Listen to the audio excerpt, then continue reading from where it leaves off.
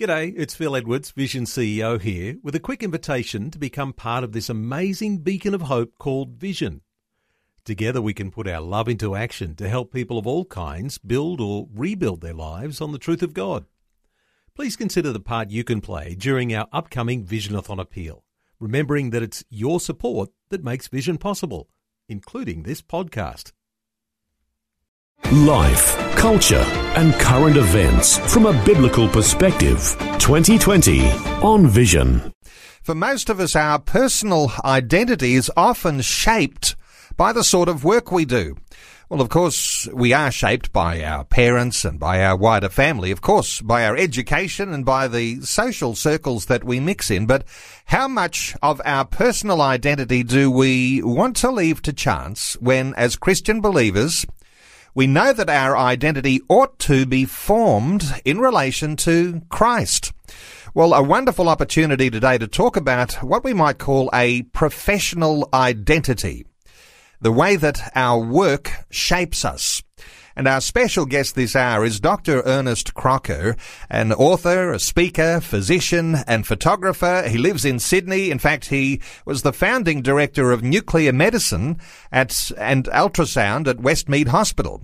And he is the New South Wales State Chair of the Christian Medical and Dental Fellowship of Australia. He has all sorts of great interests, and we'll talk about lots of things this coming hour, but we're going to focus on professional identity. I want to make a special welcome to 2020 to you, Dr. Ernest Crocker. Well, thank you, Neil. It's wonderful to be talking with you. Ernest, when we talk about professional identity, and, you know, I've just introduced you and said some wonderful things that you've been involved in, your identity often is formed by the things that have shaped us by the way of our education, and our career choice comes into here, and our work does begin to shape us. Give us your thoughts on when we talk about professional identity, what does that all mean? Look, I think, Neil, before we even talk about professional identity, we have to talk about personal identity. And I'm a nuclear medicine doctor, as you've said, which means your listeners won't understand that possibly, but I work in nuclear medicine where you inject radioisotopes into patients to do scans. It might be a bone scan or a heart scan or a thyroid scan. I'm sure many of them have had those. And quite often I find myself doing bone scans on patients that have come in. They're usually men, they're clinging to their wives, they're a bit teary. They're demanding a bone scan because they've just found out they have cancer of the prostate. And I have the opportunity of doing that scan to make sure there's been no spread into their bones. And at the end of the day, I will do the study, I will talk to them, and hopefully it will be negative. And if it's negative, I'll say, look, Jim, you've had some bad days lately, haven't you? And they'll say yes. And they may well be a bit teary at that stage. I'll say, well, look, Jim, today's a good day. And I'm encouraging that identity. But the problem with personal identity, Neil, is it can be snatched away in an instant. And I see that every day. I see patients that come in, they've just had a heart attack. They're disheartened. They're no longer the fit person they thought they were. Their wife has left them. All of a sudden, their marriage is broken up. Their marriage and identity is gone. Their kids have gone off the rails, and they don't know what to do about it. Or their health is gone, as we just said. So identity is based on experience. Identity is based on even on profession, but on our health, on the club we belong to, the football team we follow, are transient, and they can be snatched away just like that. Now, when I was leaving Westmead Hospital to start up a big private practice, I went through a bit of an identity crisis. One moment I was director of nuclear medicine at Westmead Hospital. I had my name on the door. I was being invited to give talks all around the world. I'd written 70 peer-reviewed publications that were well-respected. And all of a sudden, I was nobody. All of a sudden, I was out there trying to start up a practice. And the reason I did that, Neil, was I wanted to spend more time in China on short-term outreach. And I knew I couldn't do that if I stayed in the public system. I had the flu, it was July, and I felt terrible, but I decided I'd better go to church on the Sunday night. The speaker, as it happened that night, was a man called Jack Hayford. Now, have you heard of Jack Hayford? Well, I've heard of Jack Hayford, and many of our listeners will know that name too. Yeah, he's from the Church on the Way in California, and he'd written many of the wonderful early Christian songs.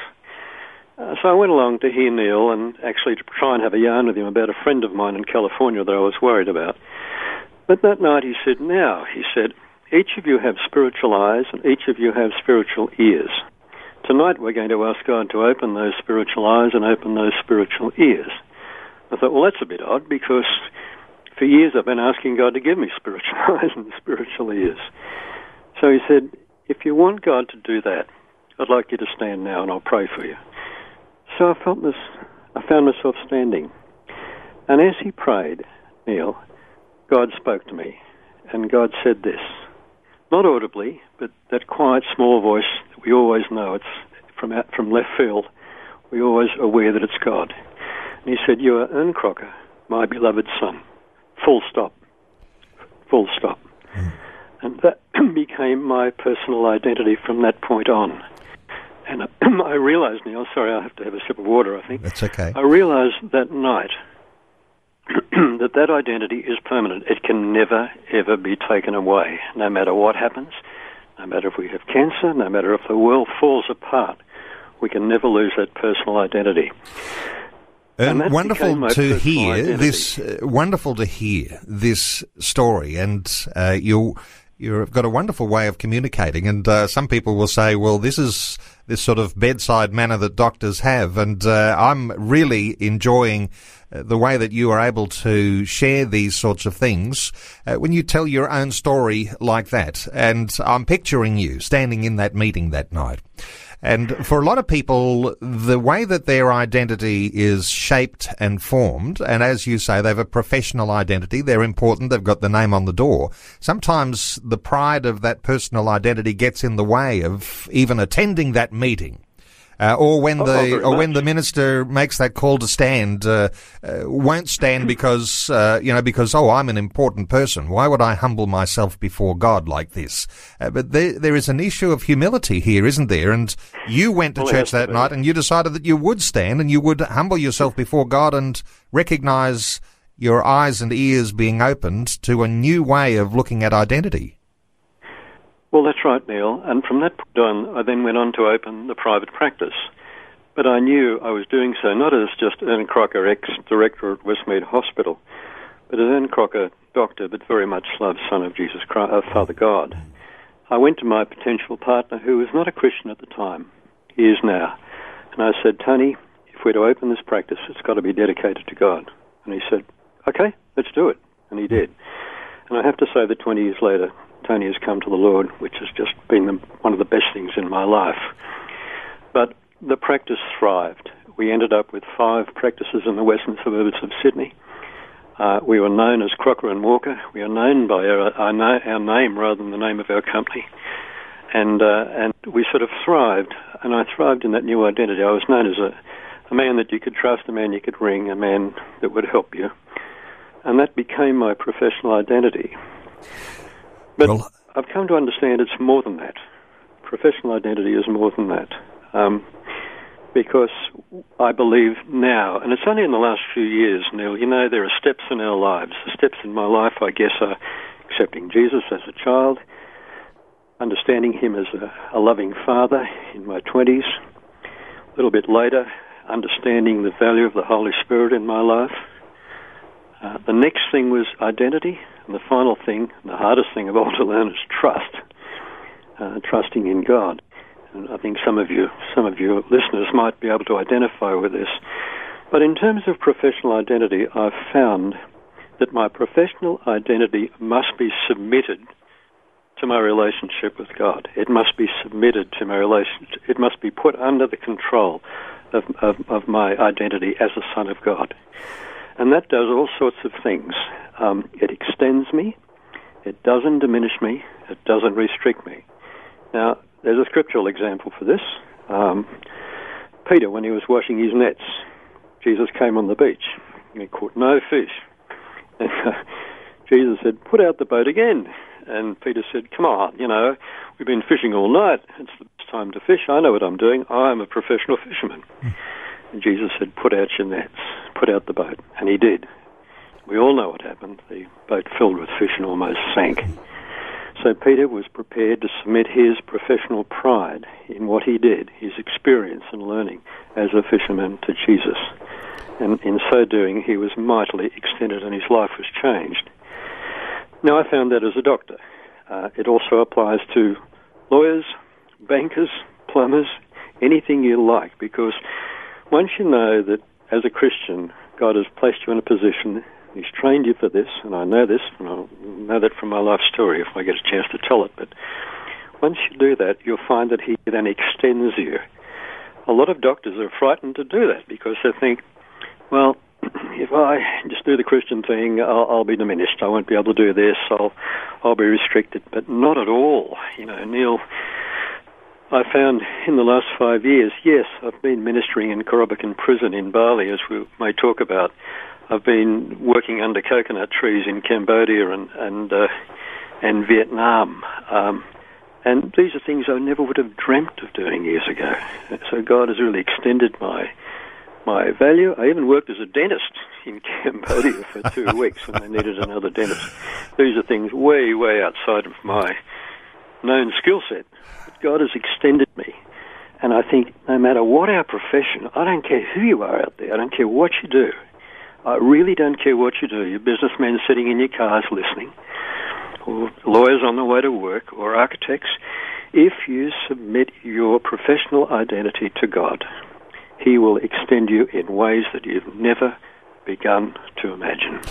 Oh, it's one of these things in our faith, Ern, that sounds like it's contradictory to the way we have been shaped in our upbringing. It does a bit. The idea that I'm going to lose something of my own personal identity, lose something of myself, and exchange that for an identity in Christ. But what you're sharing, and I know listeners, this will be striking a chord in hearts, listeners right across the nation, that the identity in Christ is not a diminishing of yourself. It is a completing of yourself. And that's right. And as you say, when you have your identity formed because of your position or your financial status, the successes of your life, the grades you got at school or university, what you look like, all of those things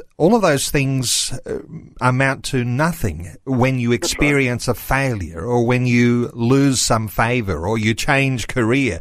But what stays with you in your identity in Christ can never be taken from you, and the way that God sees you is much more significant than anything we could even say or try and do to improve our own selves. Yes. You've described that wonderfully. Yes, and people often ask me, and this is a difficult question I really had to think about, does being a Christian make you a better doctor? Yeah, well, that's a good question. What are your thoughts? Well, I'm going to answer it. There are many wonderful doctors that I know. Many are Christians, many aren't, and many of them have skill sets far beyond me. And but I can only talk from my own experience, and that's what I would do. You know, in that I'm a Christian, I know that Christ lives in me, and I can extend the hand of Christ in my practice. I can reach out to love people. I can reach out to be sensitive to their needs. Also, because I'm a Christian, I have the Holy Spirit, which God gifted to me, Jesus gifted to me. I can have courage in difficult times. When things really get tight, you know, I can dig into God, I can go into His high tower, and I can ask for that courage. Because courage is not just a good idea, is it, Neil? Courage is a command. That's right. In Joshua 1:9, I think it is, have I not commanded you, be therefore courageous, for I, the Lord, will be with you wherever you go. So I have that courage that helps me through. And there are really difficult times in medicine. You sit there all day just listening to problem after problem after problem, which is what all doctors do. Some of them life-threatening. You often need courage, you know, to intervene. And some of the tests we do are not without risk. You know, you need courage for those as well. And there are times, too, where you just need extra wisdom. You know, I'll be doing an echocardiogram, and I'll think, I can't find it, you know, and I'll just say, Lord, show me what the problem is, and He will. And I've had country surgeons say to me, I'm doing a difficult appendix, and I can't find the thing, and I have to send up a little prayer, and there it is, you know. So there are many ways that being a Christian doctor, you're really blessed. A biblical perspective on life, culture, and current events. This is 2020 on Vision Christian Radio. Well, if you're just joining us, a wonderful conversation all about professional identity, and our special guest is Dr. Ernest Crocker, author, speaker, physician and photographer. He's the New South Wales State Chair of the Christian Medical and Dental Fellowship of Australia.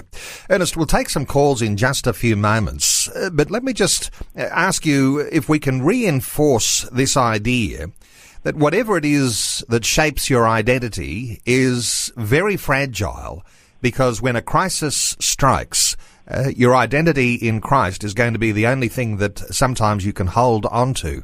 The strength of this identity is I wonder whether you can give us your impression about just how strong it is to have your identity in Christ and not in all of these things of this world. Well, let me give you an example. A few years back, my niece's nephew, young Elliot, 6 weeks of age, was diagnosed as having terrible congenital heart disease. He was taken to the doctor as he was not thriving at 6 weeks. He hadn't passed his birth weight. He had two terrible conditions, one called coarctation of the aorta, where the heart just keeps pumping blood round and round through the lungs, and a hole in the heart, a ventricular septal defect. They said if he wasn't operated on within 48 hours, he would die. So we got him down to Children's Hospital, sat around him the night before, prayed for him, and the next he looked like a happy little child, and the next day he went to surgery. I had a phone call at 3 that afternoon to say the surgery had been a success, but 1 hour after surgery his heart had stopped beating. They'd worked on him for half an hour to no avail, and they'd put him on a pump, but he had no heartbeat. So we all got down to the hospital very quickly. We sat around in that waiting room outside the intensive care unit and we prayed. His uncle, who is Matty Crocker, who writes for Hillsong, had written a wonderful song called Oceans Deep, which you may have heard of. Yep. And we took the words from Oceans Deep. You call me out upon the waters, the great unknown, where feet may fail. And there I find you in the mystery, in oceans deep my faith will stand. So we prayed and we prayed and we prayed. For 3 days that little boy had no heartbeat at all. And then on the fourth day, just a flicker. And the Bible says when your prayers are answered, keep praying. Because I think it says, pray for rain in the times of rain. So don't stop just because it's raining. And that's pretty relevant to Queensland right now, isn't it? And New South Wales and Victoria. His heart did start to beat again, but then it started to hemorrhage at midnight, and he was bleeding to death at 57 mils of blood an hour. So 15 people gathered round him in the emergency unit and operated on him right there in front of all the other parents with their tiny kids. And he came good. A week later, they closed his chest, and as a doctor, I was pretty good at keeping notes, as you have to be. We'd called him Elliot the Brave because he was a brave little boy. I wrote in my diary, ship's log, HMAS Courageous, 9 days out of port, calmer waters after the storm, but still quite squally. Cargo secured, running repairs to be made today, slight change in course, set sail for home. And we prayed that little boy back out of hospital. Now he's a thriving little 3-year-old boy. And that's what I wrote about in my second book. That's why I wrote about courage, Neil. But, through the miracle of modern medicine, with prayer backing, that little boy was saved. So how do you approach this? That's what you're asking me, isn't it? Mm. I found something very useful as God's high tower.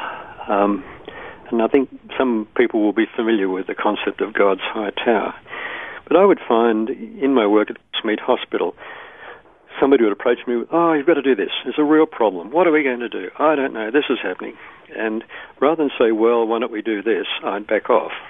I'd say, I'll get back to you a bit later. And I'd retreat into what I've called God's high tower. I'd go into my room, close the door, sit down, ask for God's peace in the matter, pray about it, maybe put on my spiritual armor, the breastplate of righteousness, the helmet of salvation, the belt of truth, the word which the Spirit, sword which the Spirit wills, which is the word of God, etc., etc.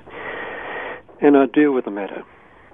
When I felt I had some answers, then figuratively I'd walk up into the top of that tower and look out, and God would give me oversight as to where I was going, and I could look beyond the problem. When I felt that I was ready, then literally I would sort of move out, go out through the door and meet the problem face on, but now prepared and ready and having, put it all before God and having some answers. Somebody said when you do that, you can hear God laugh. And if you listen carefully, you'll hear him say, it's just not a fair fight. And of course it isn't. Wonderful to hear you sharing these things.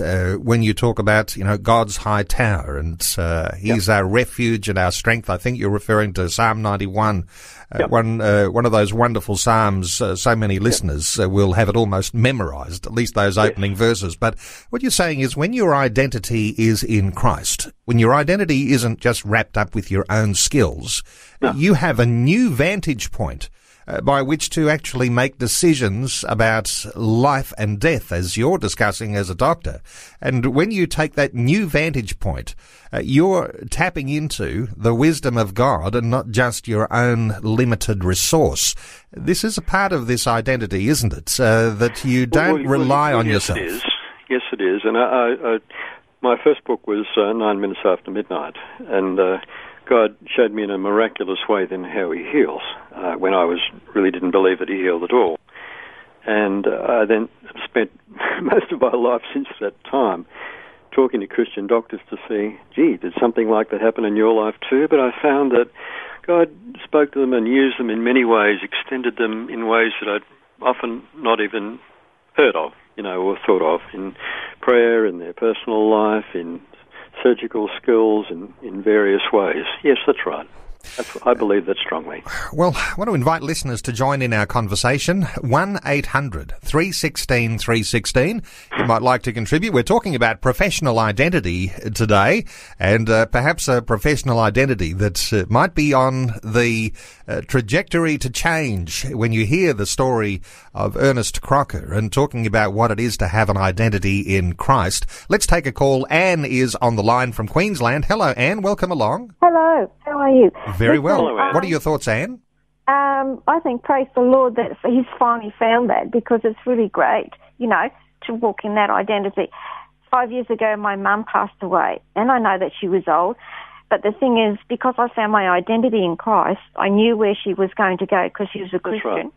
And the other thing was it just helped me through that whole thing, because there's many people. I work in a nursing home, and I see death every day. I went back a couple of days ago, and one lady that I didn't expect to die, she passed away. But the thing is that we've got to find our identity in that. I mean, I work as a cleaner, but my identity is in the fact that I'm a child of God. I'm in his family. I'm adopted into his family, and so my identity is in him. And what wonderful thoughts. Let's get a response from Ern. Well, I know what you're saying, Anne, and my mother and father died a few years ago, and I found it very difficult, but I used to go down every week to where they were, and I'd just stand there and I'd pray, and sometimes I'd take some flowers. And one day I was walking down there, and as I was approaching the grave, God spoke to me, again, not audibly. I've never heard the audible voice of God, but when he's speaking to you, and he said, "Why do you seek the living amongst the dead?" Yeah. And I knew that they were fine Christian people, and I knew where they were, and the pressure was off me to keep going there. I go there now and again just for sentimental reasons and because I love them. But that's exactly right. When we have our identity in God, and they did too, we know where they are, and we can deal with these things. I agree with you. What a wonderful and substantial way to talk about how you can see the strength of your identity in Christ when you lose a loved one, or even as Anne is sharing, working in nursing, in the medical profession. It's especially relevant, no doubt, when you are dealing with life and death every day. Anne, thank you so much for contributing your thoughts today here on 2020. Our talkback line open, 1-800-316-316. Let's hear from Ruth in Victoria. Hello, Ruth. Welcome along. Well, thank you so much. How are you this morning? Very well. Hello, Ruth. Ruth, what are your thoughts? Oh, well, I think it's absolutely fabulous, everything you're saying. we've got 5 little grandchildren, and since they were little, I've taught them what they are. I say, you are a gift and a blessing and a treasure pet lamb. That comes from Isaiah 41 and from Psalm 127. And then I make them repeat to me, what are you? And they say, I am a gift and a blessing and a treasure pet lamb. That's what God says about you, and that's what Grandma and Grandpa say about you. And then every time we're talking, whatever, I say, now tell me what you are. And then I think when they're in the playground, whatever's happening in their lives, they know who they are because they know what God says about them, and they know what Grandma and Grandpa say about them, and that is who they are. So, so just a thought. That's what we do. Wonderful anyway. Thoughts, Ruth. Let's get a response from Ern. Ern, your thoughts from Well, that's wonderful, Ruth. And yes, they do know who they are in Christ, and it's so important that you're teaching them at this early age because it will stand by them, as they get older. And they should understand that not only who they are, but God is always looking over them. He's always with them. It's it's not just are you there? It's God is there all the time, and intervenes in sometimes in the most amazing ways that we would never expect. And they need to understand this, that God is their friend, their Father, will be their empowerer, and is their Saviour. Jesus is Saviour, yeah. Let's come to this issue of identity, just for those who might be joining us in this conversation. An interesting thing here, where our identity starts in God, Ern. We mean that, who we are, when things go wrong, when the failures happen, like we mentioned, the first thing that comes to mind is our status as someone who's loved by God and created in His image. So this is like the fallback position for the Christian who has their identity in Christ, and we've been talking about just how substantial and how strong that is compared to all the other sorts of identity. But there's a little bit of an identity crisis going on in Australia, would you say? What are your thoughts about the way people, perhaps in a disconnection from God, looking for their identity in all sorts of other ways? What are your thoughts for how you see Australia at this time, and perhaps perceptions of how identity might be missing for some people? Well, I think there's so much distraction, Neil. There are so many other things. Church on Sunday morning now has to compete with sport, television, all sorts of things, and that can be a problem. And I find, often I listen to quiz shows, and I find there are questions about the Bible on the quiz shows, and most people haven't got a clue about the most basic things. And I think one of the problems is that so few people really understand what the Bible is all about or what God is all about. And I think if they were to press in and sit on their bed at night, let me give you an example. A few years ago, I was doing a cardiac stress test on a young man. And he was in his 40s. He was covered in tattoos. He had a few body piercings. He had a blue singlet on. And he didn't look like the kind of person that would have a heart attack. But they were concerned about him. So I put him on the exercise bike, and he didn't do very well. So I stopped that pronto and said, I thought I'd better have a look at his heart with ultrasound. So I said, you sit there while we set it up. So he was sitting there, and I noticed he was reading a book. And I always notice, I always want to know what the book is. Yep. So when I looked over his shoulder, he was reading the Bible. I thought, well, that's a bit odd. And a bit later on, when I was doing the test, I had my arm around him doing the test, and I said, you reading the Bible? And he said, oh, yeah. He said, I've read Mark, Matthew, Luke, John, good books. Ecclesiastes too, don't understand that one at all. And I said, do you read the Bible often? He said, yeah. He said, me and the missus. He said, we sit on the bed at night and we read the Bible. And I thought, well, that's really strange. And I said, do you go to church? He said, oh, no, Doc, no, don't go to church. I said, and finally, I'm sitting there completely puzzled. I said, are you a Christian? He said, oh, no, Doc, no. I said, why not? He said, you wouldn't understand, Doctor. He said, you don't know what I've done. I'm not worthy. And just as well the lights were out because I had tears running down my face. But he was a young man, he'd obviously experienced a lot of the world, a lot of worldly distractions. But here he was just sitting on his bed at night with his wife trying to find the truth. And this is what people need to do. If they're really interested in, is there a God? Where am I going? Does anyone really care? Does God care? Does he exist? Look for him. He said, behold, I stand at the door and knock. If any man opens that door, I will come into him. You know. So, yeah, there's miles of distraction, and we live in a post-truth and, to a large extent, a post-God existence these days. But that doesn't mean that God is any less present than he always was. That's right. We're taking calls. You might like to contribute to our conversation. 1-800-316-316, or leave a note or a comment on our Facebook page, facebook.com/Vision Radio. Let's take a call from Shelby, who's been waiting patiently. Hello, Shelby. Welcome along.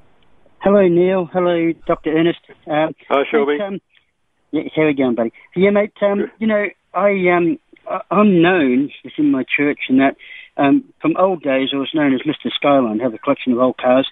But the other thing now, I'm known as Mr. Bold and Outgoing Evangelist. I'm always bringing people to church, or the minute I see new people turn up at church, I'm straight onto them, and you know, invite them and talk to them and find out you know, how they're going and all that sort of thing. You know, and it's remarkable.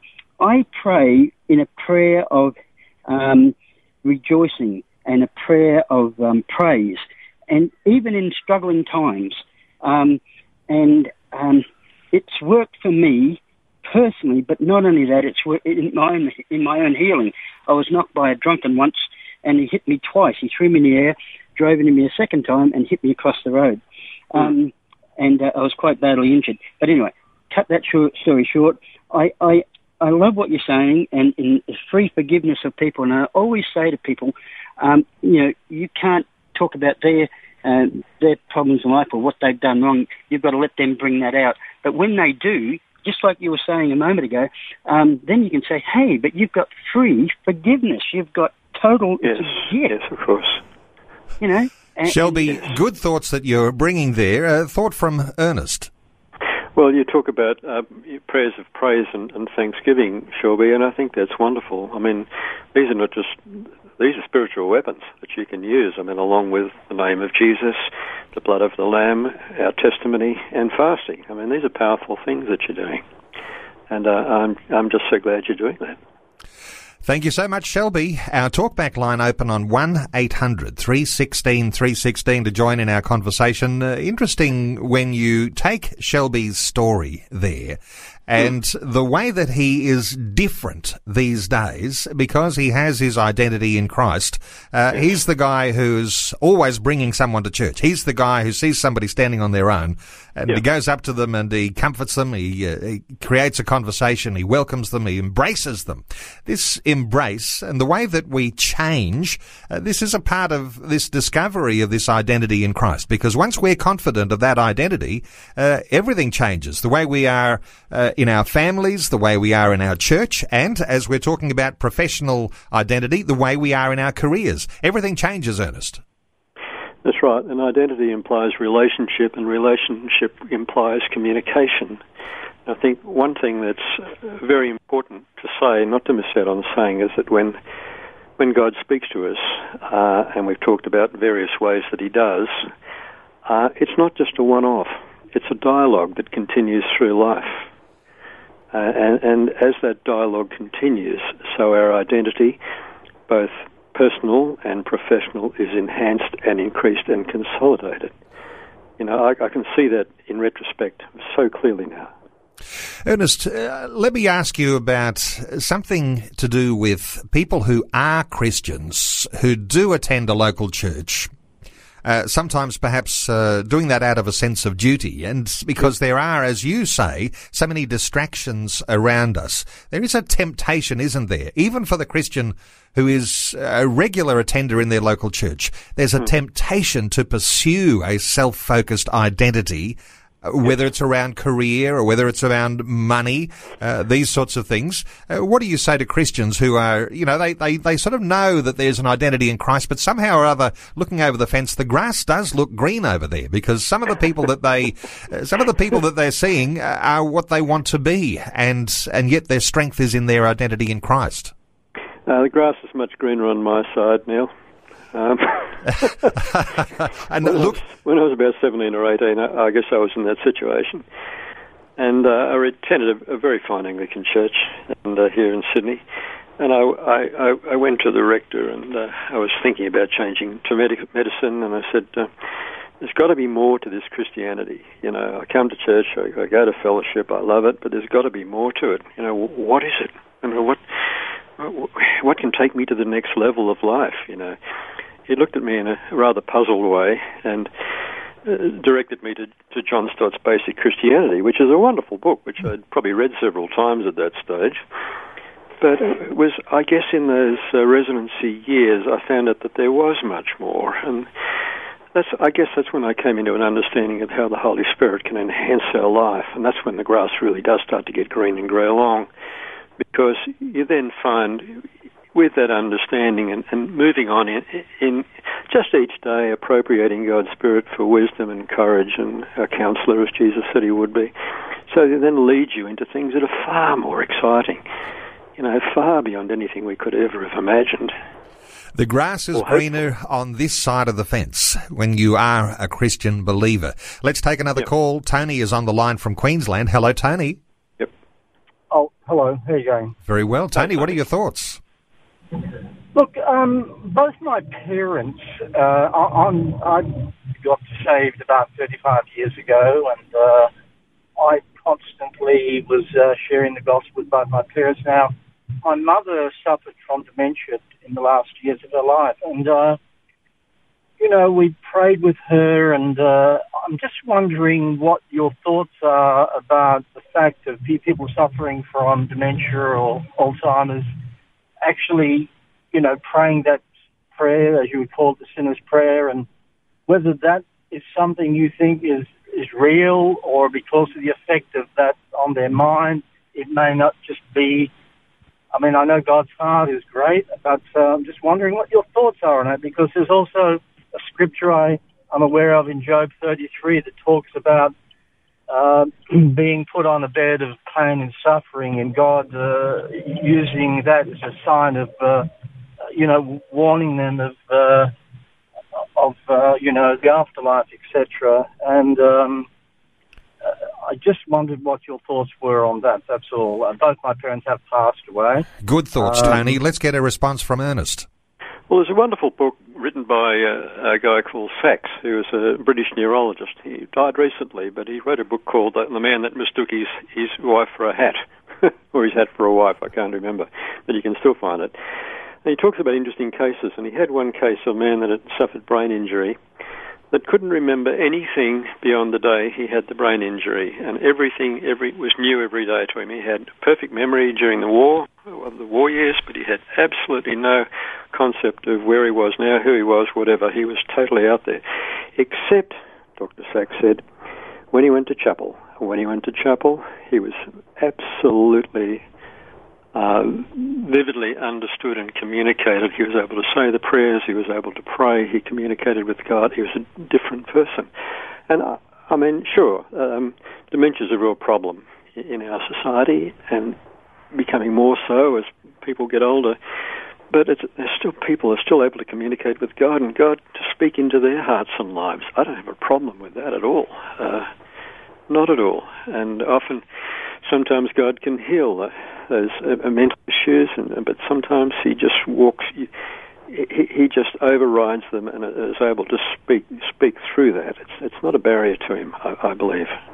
Tony from Queensland, thank you so much for your call. And what comes to mind as I hear Tony talking about seeing others who are going through struggles, this comes back to having our identity in Christ and bringing that courage that you were talking about a little earlier, Ern, coming to the fore. And as I think of biblical examples, of course, you've got Job, who did see all of his family. In fact, he lost his family and was himself at the bottom of wherever you could go. He was there. And yet, because his identity was in God, he was able to say, though he slay me, yet will I rejoice in him. That's right. And there is such strength in that identity. Sponsor.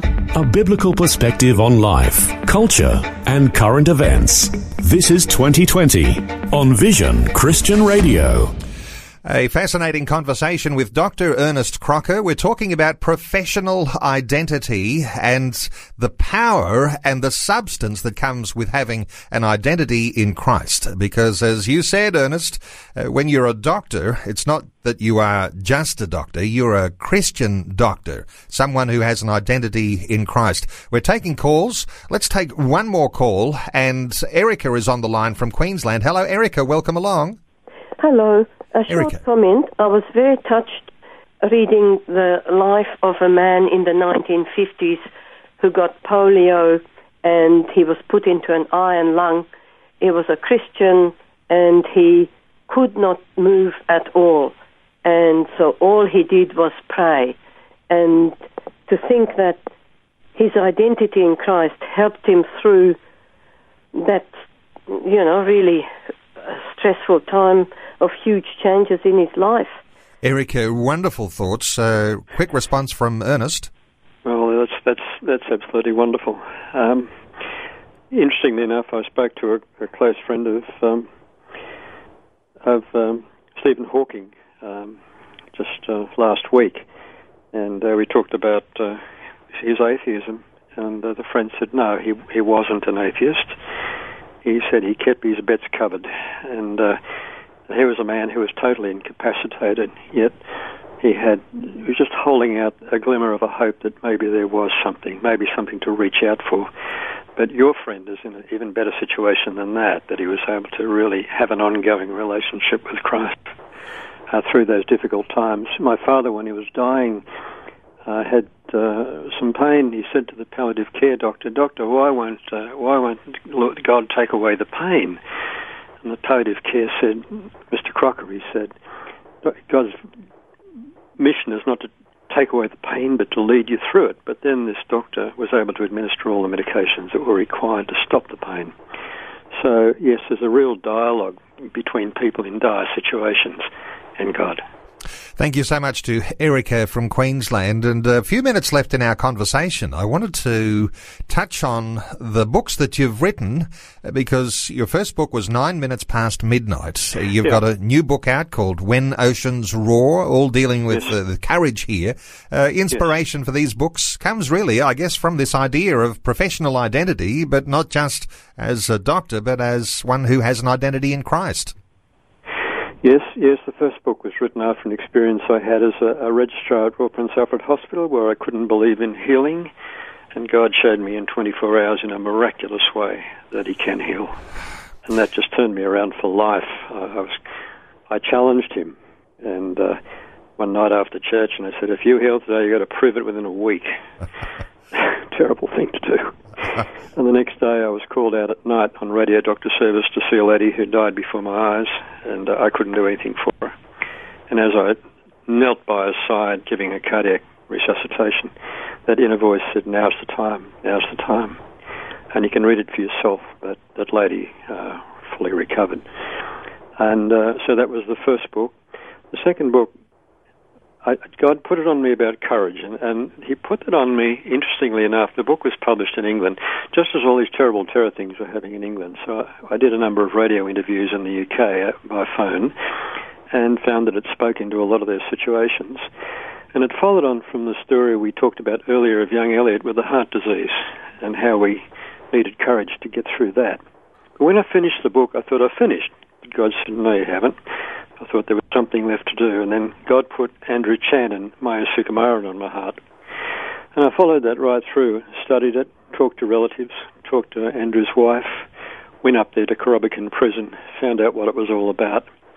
And I have never seen such courage. Andrew Chan was just a marvellous, marvellous man who led Maya Sukumaran to the Lord in the last couple of weeks of his life. And when they were being walked out to be shot, Andrew hugged all the guards who were in tears. He taught the others that were to be shot to sing Amazing Grace, and as they walked out, they sang Amazing Grace. They saw the poles where they were to be shot, and they all stopped singing. He said, come on, boys, we can do better than that. They started singing again. They tied them up, and then they sang that wonderful song. What is it? I'm just trying to think of it. Oh, yeah. The 10,000 Reasons. 10,000 Reasons, yes. And in the second verse they were shot. But And I went up there and I talked to Matthew, the surviving Bali 9 member, and saw the wonderful job he's doing in the prison, and had a chance to talk to them in Korobakan prison. And I said, guys, you're looking in the wrong mirror. You've been looking in the wrong mirror all your lives. You need to look into the face of Jesus and see yourself as he sees you. And that just did so much more good for me than it did for them, Neil. But, so that's what that book's all about. And only a minute or so left. The Christian Medical and Dental Fellowship of Australia. You're chair of the New South Wales chapter of that. There are no doubt chapters around Australia. People connecting with that. So you're looking for people who are working in medical and dental industry. How do you connect with people? And do you have like an annual conference or something like that? How do you really connect with the fellowship? Yep, we have state and we have the federal body. We have next year we'll have a federal conference in Canberra in October. Every second year we have a state one in each state. We have supper meetings. Listen, if you're hearing this, get to your doctor. Pray for your doctor. Tell him to sign up because we need him. We want to be one voice for the Christian doctors and dentists in Australia, and nurses look like they might be coming into it too now, which is really great. We represent the Christian doctor's voice on euthanasia, on abortion, on sexual dysphoria and those things at the government level. But beyond that, we want to support these doctors, especially the ones that are out there in the remote areas that are committing suicide, Neil. You know, I mean, I thought the drought was a problem, and it's a huge problem, but it's worse for the doctors where they can't get any help, they can't get locums, they work night after night, and we want to connect with them. That's what we're trying to do. So pray for your doctor, especially if you're out there in a remote area. Tell him to contact us because we'd love to know about him. We'd love to pray for him or her. And we'd love to, support them in any way we can. And I guess that's what we're on about, Neil. Wonderful stuff. And take that encouragement, listeners, when you know your own doctor. And if your doctor has faith in Christ, have him connect with the Christian Medical and Dental Fellowship of Australia. Absolutely. Simply Google those terms and no doubt you'll be able to come up with how you connect. Dr. Ernest Crocker is the New South Wales State Chair of the Christian Medical and Dental Fellowship of Australia. We mentioned those couple of books, 9 minutes past midnight, When Oceans Roar. Why don't you Google those and get a hold of them as well. Ernest. I'm at Coorong. And at Coorong, yes. There's an ad for Coorong. It is. And Ernest, just great getting a catch-up, and no doubt we'll have an opportunity sometime into the near future. But thanks so much for sharing your thoughts today on 2020. Thank you, Neil. Before you go, thanks for listening. There's lots more great audio on demand, or you can listen to us live at visionradio.org.au. And remember, Vision is listener supported. Your donation, large or small, will help us continue connecting faith to life for hundreds of thousands of people across Australia and around the world. Learn more or donate today at visionradio.org.au.